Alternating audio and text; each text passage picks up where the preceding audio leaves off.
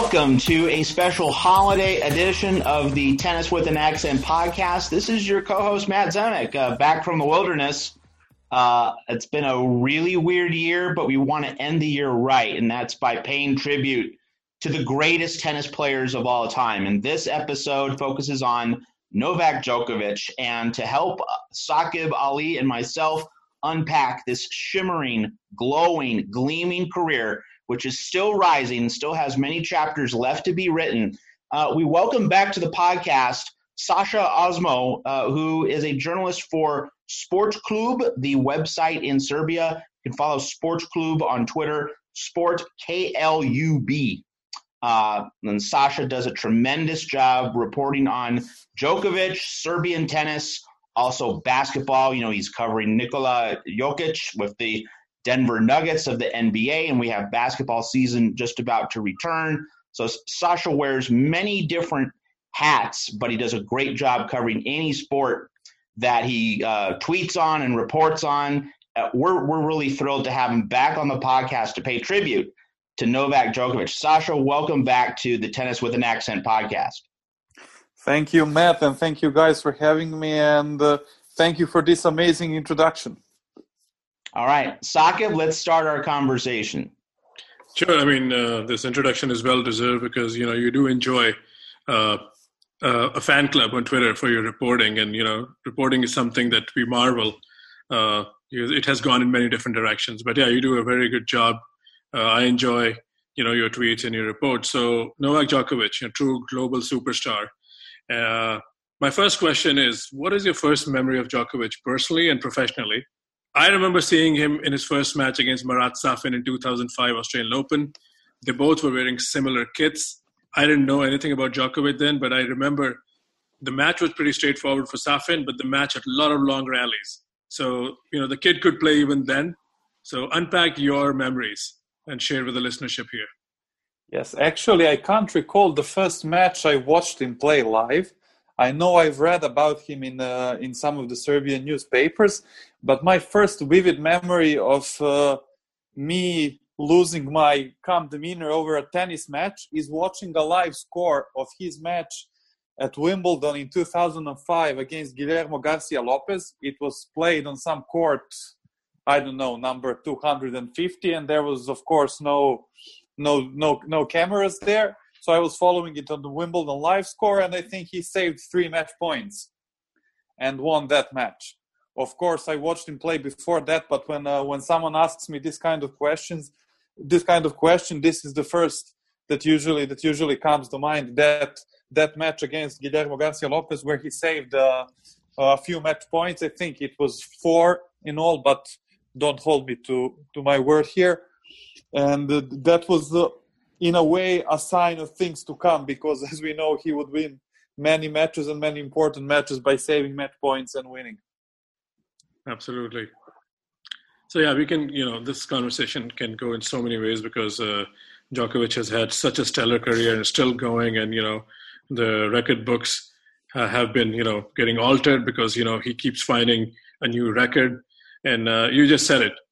So again, the extension of a question before Matt comes in. So what was that moment professionally when you knew this guy is going to be unstoppable? Again, I'll also share my moment. I mean, there are a lot of moments here. I know it's your show as an analyst here, but he's beaten Roger Federer and Rafa Nadal a lot of times in 2011. But something happened in 2012 Roland Garros when he beat Seppi and Tsonga back-to-back. And like you said, he was going to win many matches like that. So that's my moment. But again, what is your moment when you realize this guy is going to be really someone special? The first time I really and honestly believed that he could be at this kind of level, winning multiple slams, I didn't think it was going to be 17, to be honest, and counting.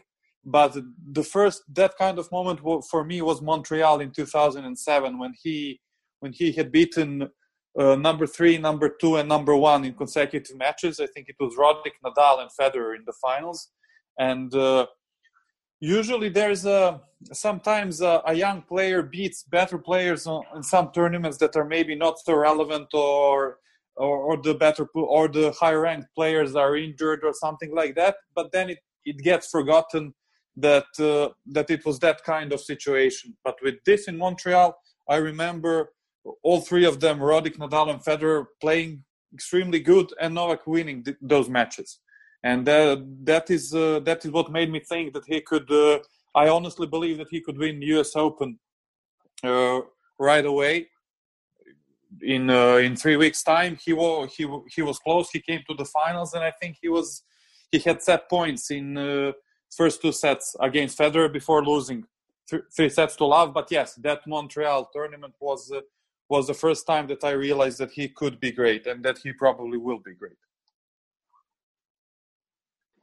Sasha, I think going back into the earlier portions of Novak's career, one of the more interesting aspects of it is the gluten factor, the gluten allergy, and being able to improve nutrition. I think for at least some fans, not all, maybe not even most, but certainly for some fans, there is a perception that he unlocked the gluten problem and then everything was good. It's obviously not that simple.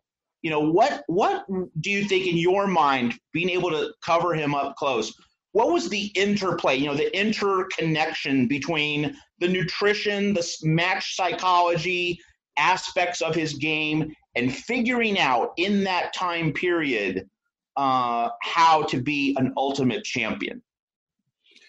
There are a lot of aspects to this question, but now that you mentioned nutrition, I would just like to say that in my opinion, one of the biggest legacies that Novak is going to leave to tennis, apart from him winning all the big titles and everything that everyone talks about, is the way that tennis players go about things. And I think nutrition and professionalism are aspects of Novak's game and personality that many of the young players are looking up to.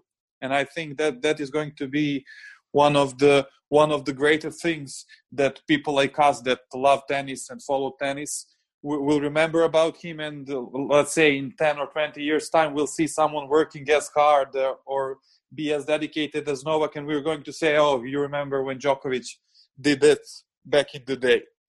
So that's the first thing I wanted to say. And of course, it is not that simple. So he quit eating gluten, started winning. But I do think that it had a great impact on him. At that time, in 2011, he was working with Dr. Igor Cvetojevic. And I think working with him was kind of a beginning of this new lifestyle that we're seeing Djokovic living now and living in the past, let's say, 7 to 10 years. I've had several chances to speak to Dr. Cvetojevic. He's an extremely charismatic guy, outgoing guy, funny guy. He's really fun to be around. And he contributed not just in noticing that Djokovic had gluten problems, but I think he helped him with the mental aspect of his game as well. And then, you know what they say, you're not breaking the rock with the last kick to it, or help me with the word here, guys. You know what I want to say. Like the last blow. It's about the repetitive blows. Last blow. That's the word I was looking for. Thank you. So you're not breaking the rock with the last blow, but all of the thousands that came before that last blow.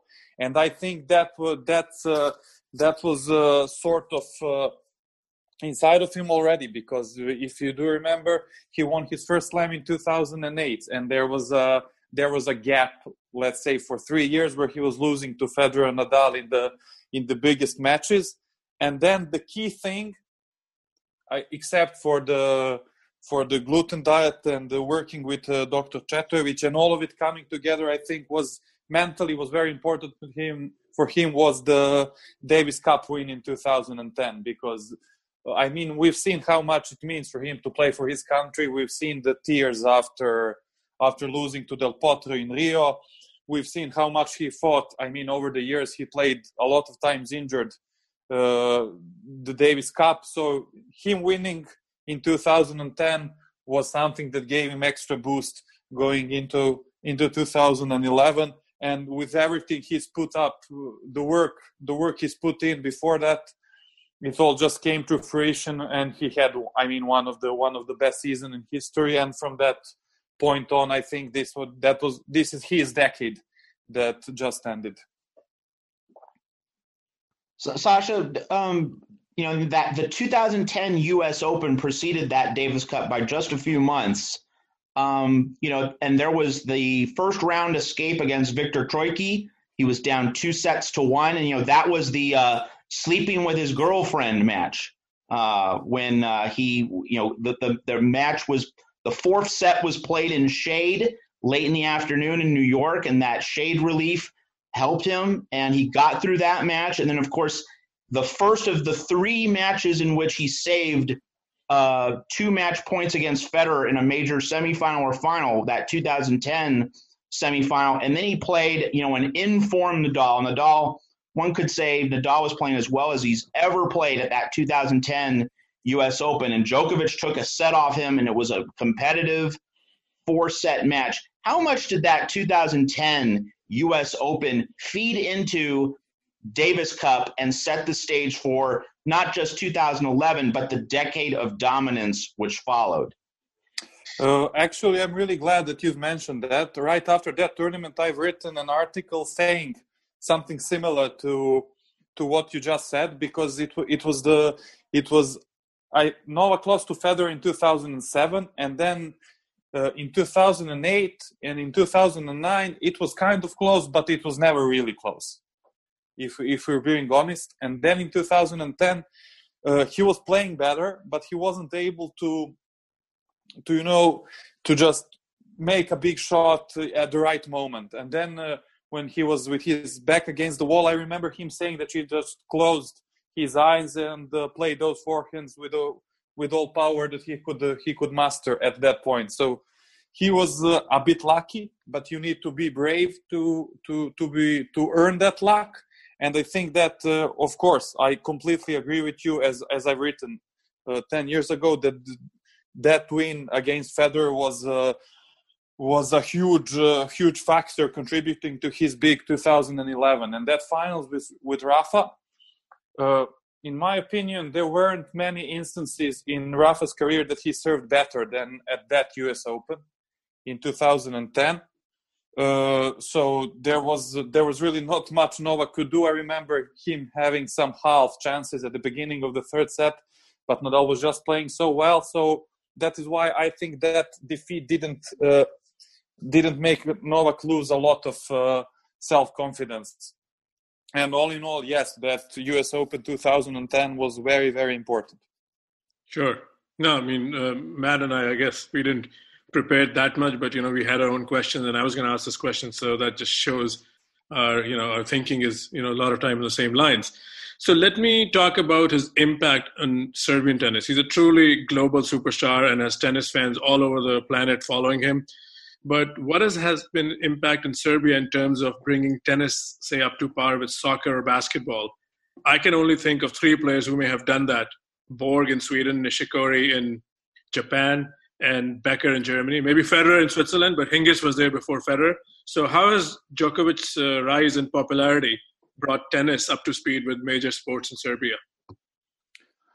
Oh, it's huge. It's huge. I mean, there is only one piece of data that I can give you. I mean, after he won Wimbledon in 2011 in Belgrade, there were 100,000 people in one of the main squares in Belgrade just celebrating that title with him. I think that says it enough. But going back to your question, I think, yes, of course, Novak is followed. But what personally gives me satisfaction and joy is that people are watching tennis more and more. And not only when Novak is playing, but watching other matches as well, and getting to know the finesse of the game and everything. I work for Sport Club. I work mainly for a website, but we're a television as well. And we broadcast Wimbledon and all of the Masters and 500s, a lot of WTA tournaments as well. And I know how much is tennis being watched and sought at this point in Serbia. Then that is what makes me happy. Of course, after Novak retires, I suppose there's going to be some downfall, but I do expect it to I do expect that interest for tennis holds a certain level, that a level of interest that never existed before, Novak. Sure. So my follow-up question is again on the impact on tennis media in Serbia, because I met a journalist from Japan in 2017 Miami Open, and in the conversation she told me with the rise of Kei Nishikori, this became a full-time job not only for her, but there were like 15 to 20 journalists who were traveling all over the world to follow Nishikori, and of course Osaka was coming up. So how has that been the impact in the tennis media in Serbia with the rise of Djokovic? Of course, there was Ivanovic. She also came at the same time, and Jankovic, but it's truly been Djokovic. Yes, and Tipsarevic before that, and Zimovic. I think, guys, you can't really compare the situation of Japan and Serbia in terms of economy. So, I mean, my first trip to a Grand Slam tournament was at Roland Garros 2015. I mean, that's 4 years after Novak first became number one in the world. And as you mentioned, Serbia had Grand Slam champions and world number ones before that, with Jelena and Ana and Zimonic in doubles. So it's not like Japan can obviously afford to send 20 journalists, but it's a bit of a bigger fight here in Serbia.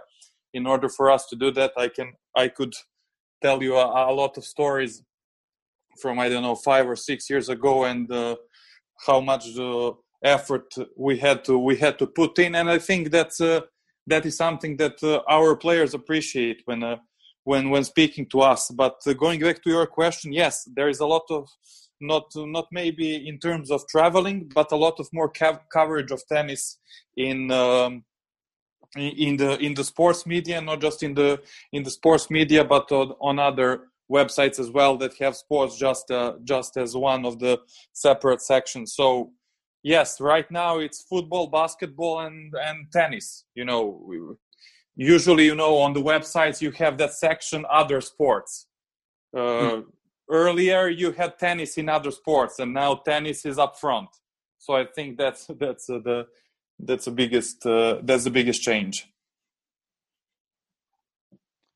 Sasha, so in looking at Djokovic's career, there were two pronounced multi-year lulls between periods of success, and as his career moved along, dominance, not just success but dominance. So we've talked about one of those lulls, the period after his 2008 Australian Open title, and then he emerged from that in late 2010, found the big success in 2011. And then there was a lesser lull, but still a lull, in 2012, 2013, early 2014, when he was making major finals. So it wasn't really like 2009, early 2010, when he wasn't even getting to major finals. But it was still, a drop from his 2011 standard. And it was a lot like Ivan Lendl, who lost a bunch of major finals. A lot of us who wrote about tennis, followed tennis in late 2013, early 2014, we were noting the comparisons between Djokovic and Lendl. And Lendl had a very good career, but that 8-11 record in major finals is something that really changed the way he is remembered. And so Djokovic went through these periods of struggle, and he found a way to come out of them. What were some of the qualities Djokovic displayed, or perhaps were there certain underappreciated behind the scenes moments from those periods of time? We've talked a little bit about 2010. Was there an event or a moment in like late 2013 or at some point during 2014 when Djokovic gained a new level of understanding that enabled him to build back his career to the very highest level and reach, these stratospheric heights that he has attained in tennis? Okay. I think, yes, I agree that was a lull, but during that period, he still won 2 Australian Opens in 2012 and 2013. And as you said, he's played a lot of major finals, but I think big stars and big time players, they can often be stubborn. And I think Djokovic's willingness and eagerness to listen and to improve every single day. I know that this sounds like a phrase, but he really thinks it and he really lives it. And I think he's proven that by trying, when you set his standards are so high. I mean, most of the players after having a season he ended 2012 like number one player in the world. In 2013, he had that match against Rafa at Roland Garros when he touched that net and he was so close to winning, maybe the closest he's ever been to winning against Rafa in Paris, except for that 2015 when he won. He still won in Australia. He made it to the finals at Wimbledon, and at the US Open. Remind me what happened 2013. He lost finals to Nadal. That was playing again. He was playing again extremely well, and in the third set, it really went down to the wire. So Novak's level was already there. He was playing great tennis, and that's when Boris Becker came in. It was a bit of a surprise for all of us, but at the end of 2013, Novak. I remember that PR statement from his agency, and one of the quotes from Novak was that he feels that Boris, as a former superstar, can bring him that to 1 or 2% of mental fortitude and mental stability in the key moments that could propel him to the heights he's already won. And with Becker, he did just that. They clicked in Rome. And although Novak lost to Rafa in Paris, he won Wimbledon by beating Federer. And in my opinion, that is maybe the most important match of his career as we know it today. Because I noticed that match is not as talked about as some of the big other matches Novak has had. But in my opinion, that was the most important win, as I said, of his career, because he wasted 5-2 in the fourth set, being 2-1 up. And considering what has been going through his mind past 3 years, losing most of the biggest matches, had he lost that, I mean, that could have been a really, really serious blow. But he managed somehow to regroup and to win it in 5. And from that point on, that was the same, like US Open 2010 was sort of a preparation for the big 2011. For me, that's the Wimbledon 2014 for the huge 2015, because that was the summer he got married. And personally, I think that he didn't approach the US Open as well as he should have. And he was very aware of that.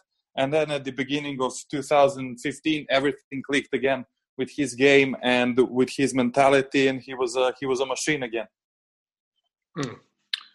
I'd like to come in, and you covered a good portion on the Boris Becker partnership. So I'll just say something, still elaborate on that by saying you've covered the man professionally. You know him in a professional capacity than most of us would never do. I mean, we don't even travel, me and Matt, but other journalists as well. So when you look back at his great achievements, he evolved over the years, making choices, and even his two other big rivals, they've all had different coaches, different voices. So how do you look back at the evolution of Djokovic with voices that, were introduced like Becker and then the Agassi assignment? Just look back at that, 3-4 year period and how you remember the growth of Novak Djokovic into the man and champion he is today. I mean, there was one constant present, except for that small part that was less than a year, and that is Marian Vajda. And I feel that that consistency, not just on the tennis court and on the practice court, but consistency in the people you surround yourself with is a huge part of Novak's success. And Marian Vajda has been with him throughout all of his career almost. So for me, that is one of the crucial elements to his let's say growth. But I'm not really sure. I'm not really sure what are you getting at. I mean, he's never changed that much as a person. I feel, in contacts with the media. My first interview one-on-one with him, a bit bigger interview, was in Paris in 2015. and he's always had this. Actually, at the beginning of his career, I felt that his answers were a bit more, let's say, honest and outgoing. He wasn't afraid to say anything. And then as he became number one and people were starting to pay attention more to him, he became sort of a bit more diplomatic. But as his career near the end, he's again not afraid to say what he really thinks, as we witnessed this year in particularly. So is that? No, I think my bad. I apologize if I wasn't really clear. I think Djokovic is, like you said, has been very candid and open in the press, and he lets people know how he's feeling. So when I said about growth, because to me, him and Becker, that was a perfect marriage, but we don't know. Like they ended their partnership. I thought that partnership was going to go on for years, but then the assignment of Agassi and bringing back of Vida, that shows like a man who's growing into his own. And a lot of these superstars do it in public eyes. That's what I meant. That he made certain decisions, and it just made him a better champion overall. So that's the kind of question I had in mind. And you answered. To be honest, I feel a lot of it is timing. If we are being completely honest, I didn't necessarily think that Becker and Novak would be a great match. But for me, with Agassi, I thought that was a winning combination because of the similar mentalities and the similar things they had to go through. And they're both, based on what I've read and seen from Agassi, they're both very sensitive. And I feel that partnership could have worked really well had Novak had a lot of problems with his elbow and consequently with his head. Obviously, when you're not playing at 100%, then everything gets worse. So I feel that partnership with Agassi could have worked pretty well. But then again, it was Vida's job to let's say resurrect him, because at one point, not many of the pundits and the journalists really thought that Novak was going to make it back, especially in the early 2018 after those losses to Taro, Daniel, and Per. I mean, he did look extremely bad, but then just like 3 months later on, he won Wimbledon. So yes. Sasha, there are some overlooked figures in Djokovic's career, and they weren't around him very long. I'm thinking, for example, of Todd Martin, other people who, came in for a little bit of time. Who are some of the underappreciated or overlooked figures who, they weren't associated with perhaps, his greatest memories or moments, but they did things behind the scenes to help Vida and help the other people who were close to Djokovic's inner circle make tweaks in his game or give him elements of understanding that improved his journey? I mean, we've mentioned Igor Tretovic. Of course, the first name I would mention here is Miljan Amanovic. That is his physio and one of his best friends. I mean, he's been with him throughout his life and throughout his career. So that's obviously the first name. As far as Todd Martin goes, I love Todd and love speaking to him. I had a chance to speak to him a few times, but in terms of his contribution to Novak's game, I don't think it was that big. In 2010, after switching rackets and working with Todd, Novak had a lot of problems with his serve and made a lot of double faults. So I don't necessarily think that he has helped him. There were a few, let's say, tries like that. There was Wojtek Fibak for a brief period of time, but I don't really think that that these people that, let's say, came and go had such a major influence. And I think the key, as I mentioned, was the consistency within his team. He's worked with Vida and Miljan his whole life, and let's say when someone tries to become a part of Novak's inner circle, there are a lot of tests, not just like professional but personal as well, and it's hard to get in, but once you get in, it's even harder to get out. I think that's the case with Marian, and that's the case with Milan and Gebhard Filgrit, of course. We should not forget him. He was there for a very, very long time, and I feel that he would still be there hadn't he decided to pursue some other things in his life. So I think that for Novak, and I think the same goes for Rafa, it's important to surround themselves with people they're familiar with and they're comfortable spending time not only on the tennis court but outside of it as well. And as I said, I feel that was one of the biggest factors in his success. Sasha, one of the most contentious debates about Djokovic's career on Twitter, social media, is the debate about whether the 2011 season or the 2015 season was a better season. Now, of course, everyone's going to have a different opinion or definition of what better means. And so I'm sure this is a recurring discussion whenever you talk tennis, either with your fellow journalists or with fans. Which was the better season? And I guess it invites the question of, what's your definition of a great season, and how has this discussion evolved perhaps over the past few years now that you have more time to reflect and look back on each of those two seasons and appreciate them for what they are? For me, there is really no dilemma. If we're going to look at it objectively, 2015 was a better year. I mean, he played finals in, I think, 15 out of the 16 tournaments he's played in.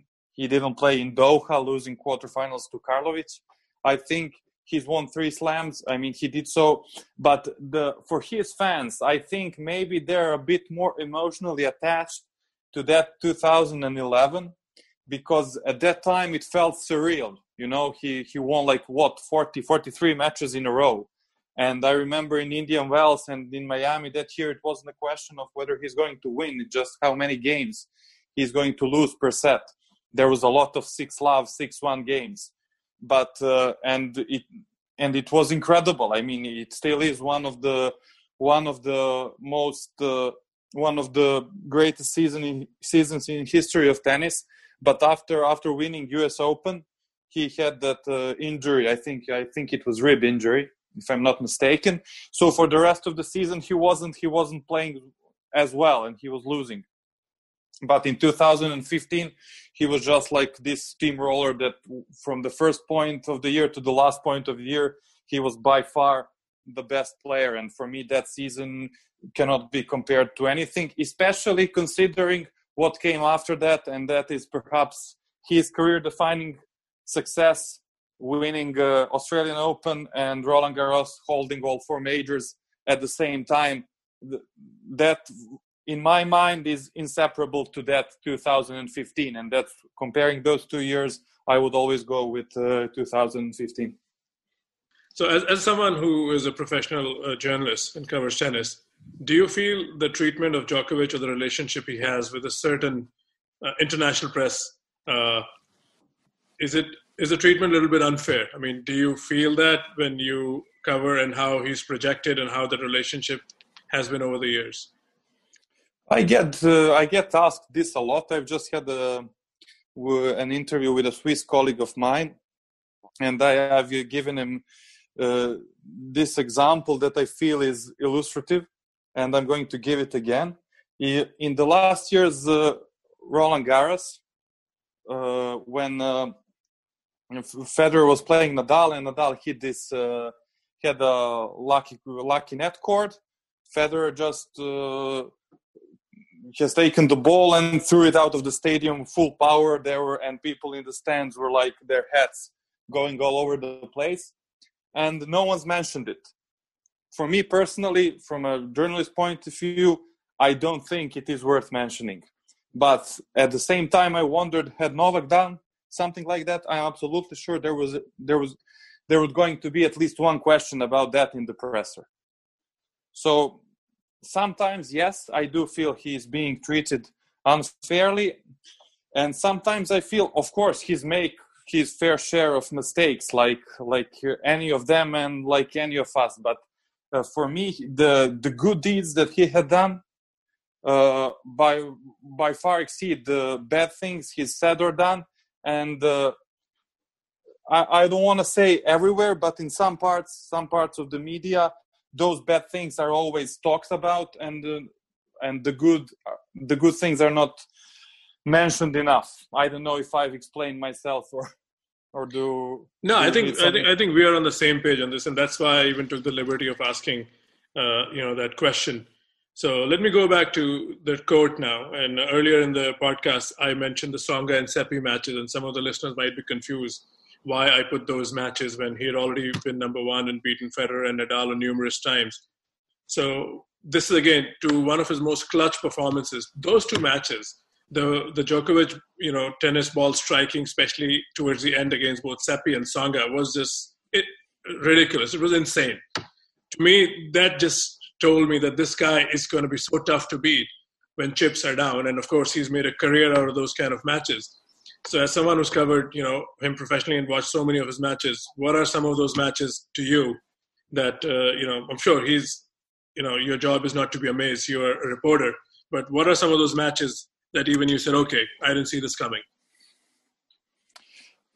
To be honest, I didn't see him coming.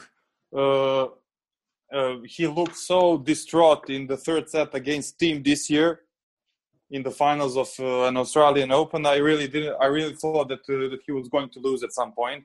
But I mean, that's just the thing about Djokovic. We've all thought a bunch of times, okay, here it is. There's no way he's getting out of this. And then he somehow gets out of it. So, but I know what kind of matches do you want me to remember. That Seppi and Tsonga, that is a very good example, but I'm having trouble remembering some of those at this point. So maybe later on, I'll try and think with the back of my mind as we speak and get back to it, if that's fine. Sure. Matt, over to you. So let's go through another period of struggle and searching. And it's, I mentioned these periods because it's so impressive that Djokovic found a way out of these periods each time. And so this period of struggle was, of course, the injury period in 2017. And that was, the year which, Federer was able to take advantage of Djokovic's injuries and win a couple majors. When he was going through this time, obviously he had a lot of past experiences to rely on and look back at, and he already knew he could come back. But it was a fresh period of struggle, and certainly the Cecchinato loss at Roland Garros was very surprising, even with Djokovic, in well short of 100% fitness. It was still, the kind of match where you expect a player of Djokovic's caliber to find a way to come through that. What did Djokovic learn about himself in that period? And was there a specific moment, either on the court or off the court, which helped him to once again build back and to beat Nadal in that 2018 Wimbledon semifinal, which was really the true emergence of yet another comeback in his career? I think that after winning in Paris in 2016, he said this numerous times, but that's how it felt to me the moment he's won it and the moment I saw him at Wimbledon practicing 2 years after. Like he had nothing left at that point. So he was going and searching for that Paris title so long that after finally conquering that Mount Everest of tennis, he was like totally exhausted, mentally, physically, you name it. And I think that's when he's allowed his body to feel something. And I think he usually says that he wouldn't change a thing in the past and that everything happens for a reason. But I think if he could take one thing back, I think he would take a break sooner than he did. He retired against Berdych in the quarters of Wimbledon in 2017 and took the rest of the year off. But his elbow problems were dating a lot back. He's had trouble at the US Open 2016 as well. He did make it to the finals, but I can't remember him having more favorable path to the finals with the injuries of opponents and everything. So he did make finals even in that shape. But my feel is that he should have taken that break earlier, and of course maybe go to fix that elbow surgically even sooner. He did that at the start of 2018, and by that time a lot of his confidence was gone. That's what we have seen in Indian Wells and in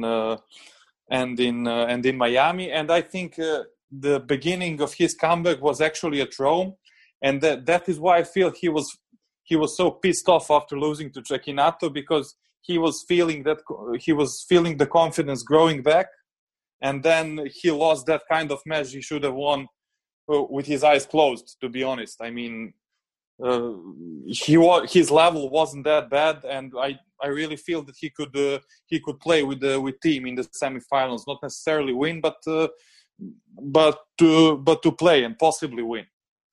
So that's what made him so furious, and I can't remember ever seeing him more furious than that. I mean, he lost to Wawrinka in that 2015 finals, and that was a devastating loss to him, and he still had the time to I don't know, take photos with the ball kids and to be to give good answers in the press conference. But this was completely out of character. He was just there for 2.5 minutes, giving one-word answers and just storming out of there. So at that point, I think that he even said, I don't know if I'm going to play on grass courts. But obviously he regrouped and played the match of his life in one of the matches of his life against Nadal in 2018. I think that during the whole course of that Wimbledon, people weren't counting on him as much as they have in the past. And at that point, I think it suited him to be kind of an underdog, not the real underdog after everything he's won, but not to be so much in the public eye, not that everyone not that everyone was expecting him to win. And I think that suited him, especially with that match in that match against Nadal. I mean, it could have gone either way, but a lot of other matches could have as well. All right, so I can go for one more round, I guess. There's so many questions, but it's hard to come with an original question about these guys because they have been covered so extensively by everyone. So as someone who's written about him, out of the three big rivalries with Nadal, Federer, and Murray, again, this is more like a personal one. Which one has more ups and downs, or which one has been more fun to write about from a purely writer's point of view? I think with Federer there's a special spice to it. Although they always say there is and I'm sure there is a lot of mutual respect. I've always felt that with Federer there was always something a bit more personal than, let's say, with Nadal, and especially not with Murray. I don't know. I don't have any facts to back this up, but it was just the feeling that I had watching them and how they behave when they're playing each other and when they're playing someone else, also based on some of their quotes after and before the matches. So that was always a bit spicier for me. And although I guess neither Novak nor Roger would ever confirm this, but I've always felt they've cherished and been more happy winning against each other than, let's say, Nadal. And that's what made writing for me the best about Djokovic-Federer rivalry. Hi, Matt, over to you. If you want to conclude this with a couple questions or one, floor is yours. Yeah. My last question, Sasha, is about the future. What are you most interested in over the next few years of Djokovic's career as he now begins that ascent into his mid-30s and eventually his late 30s? We've seen Federer deal with, life after 35, and Djokovic is soon, in a few years, going to deal with that challenge. We might have the Tokyo Olympics in 2021. I mean, that's not a guarantee, but it's possible. I'm sure that, Djokovic really wants to track down that Olympic title. What are some of the key questions or highlights that you're looking forward to over these next few years as he hits the stretch run of his career? Two things. Firstly, what is his level of motivation going to be going forwards? Because, last few tournaments, before the tournament, it seemed like everything was fine. But then after the tournament, there is him saying that maybe he wasn't motivated enough, or Marian saying that there was maybe a lack of motivation after clinching the European number one. And I really don't know why that would be the case. And personally, I feel that the young generation is really coming up strong, and I feel that neither Novak nor Rafa are ever again clear-cut favorites in the big matches against these guys. On the whole season level, I still feel they're going to perform more consistently and getting to the final stages and winning more tournaments. We're probably going to see Medvedev or Tsitsipas or any of these young guys losing a few first or second rounds. But when it comes to big matches at the Masters, and I feel at the Slams as well, they're going to have Djokovic and Nadal harder and harder times. So I'm looking forward to see how Novak is going to deal with all that. And I'm looking for some adjustments in his game. He's been talking about the importance of that of the second shot, the first after the serve, for quite some time. And I think in his bid to shorten points, he will put more emphasis on his serve. I think that is when Goran Ivanišević comes into play, and I think that is going to be the main focus for him. So those two things: how he is able to still motivate himself, and how he's going to handle the bigger and bigger challenge of new generation of these challengers, Team, Tsitsipas, Zverev, Shapovalov, Medvedev, and the rest of these guys. Because I feel, and I felt this before the 2020 season, it turned out the way it turned out because of all the circumstances. But I felt that it could be one of the best seasons in history of tennis, to be honest. And if everything unfolds close to normal, I feel that 2021 could be that season, because we're going to see Grand Slam quarterfinals in terms of quality could be like Grand Slam semifinals or finals just a few years ago. As far as Tokyo Olympics go, I think that is going to be one of the biggest motivations for Djokovic. He did play in Tokyo in 2019, and one of the biggest reasons, if not the only reason, was that he wanted to feel the courts and feel the atmosphere before the Olympics, and that tells you a lot about his motivation and about how resolute he is to win another Olympic singles medal, preferably gold, of course. Well, Sasa Ozmo of Sports Club, you can follow him on Twitter. You can follow Sports Club at SportKLUB, and you can follow Sasha on Twitter at Ozmo, OZMO _SASA. Sasha Ozmo, it's been such a pleasure. Thank you for helping us to pay tribute to Novak Djokovic on the Tennis with an Accent podcast. We really appreciate it. Thank you, guys. Thanks for having me. I enjoyed myself.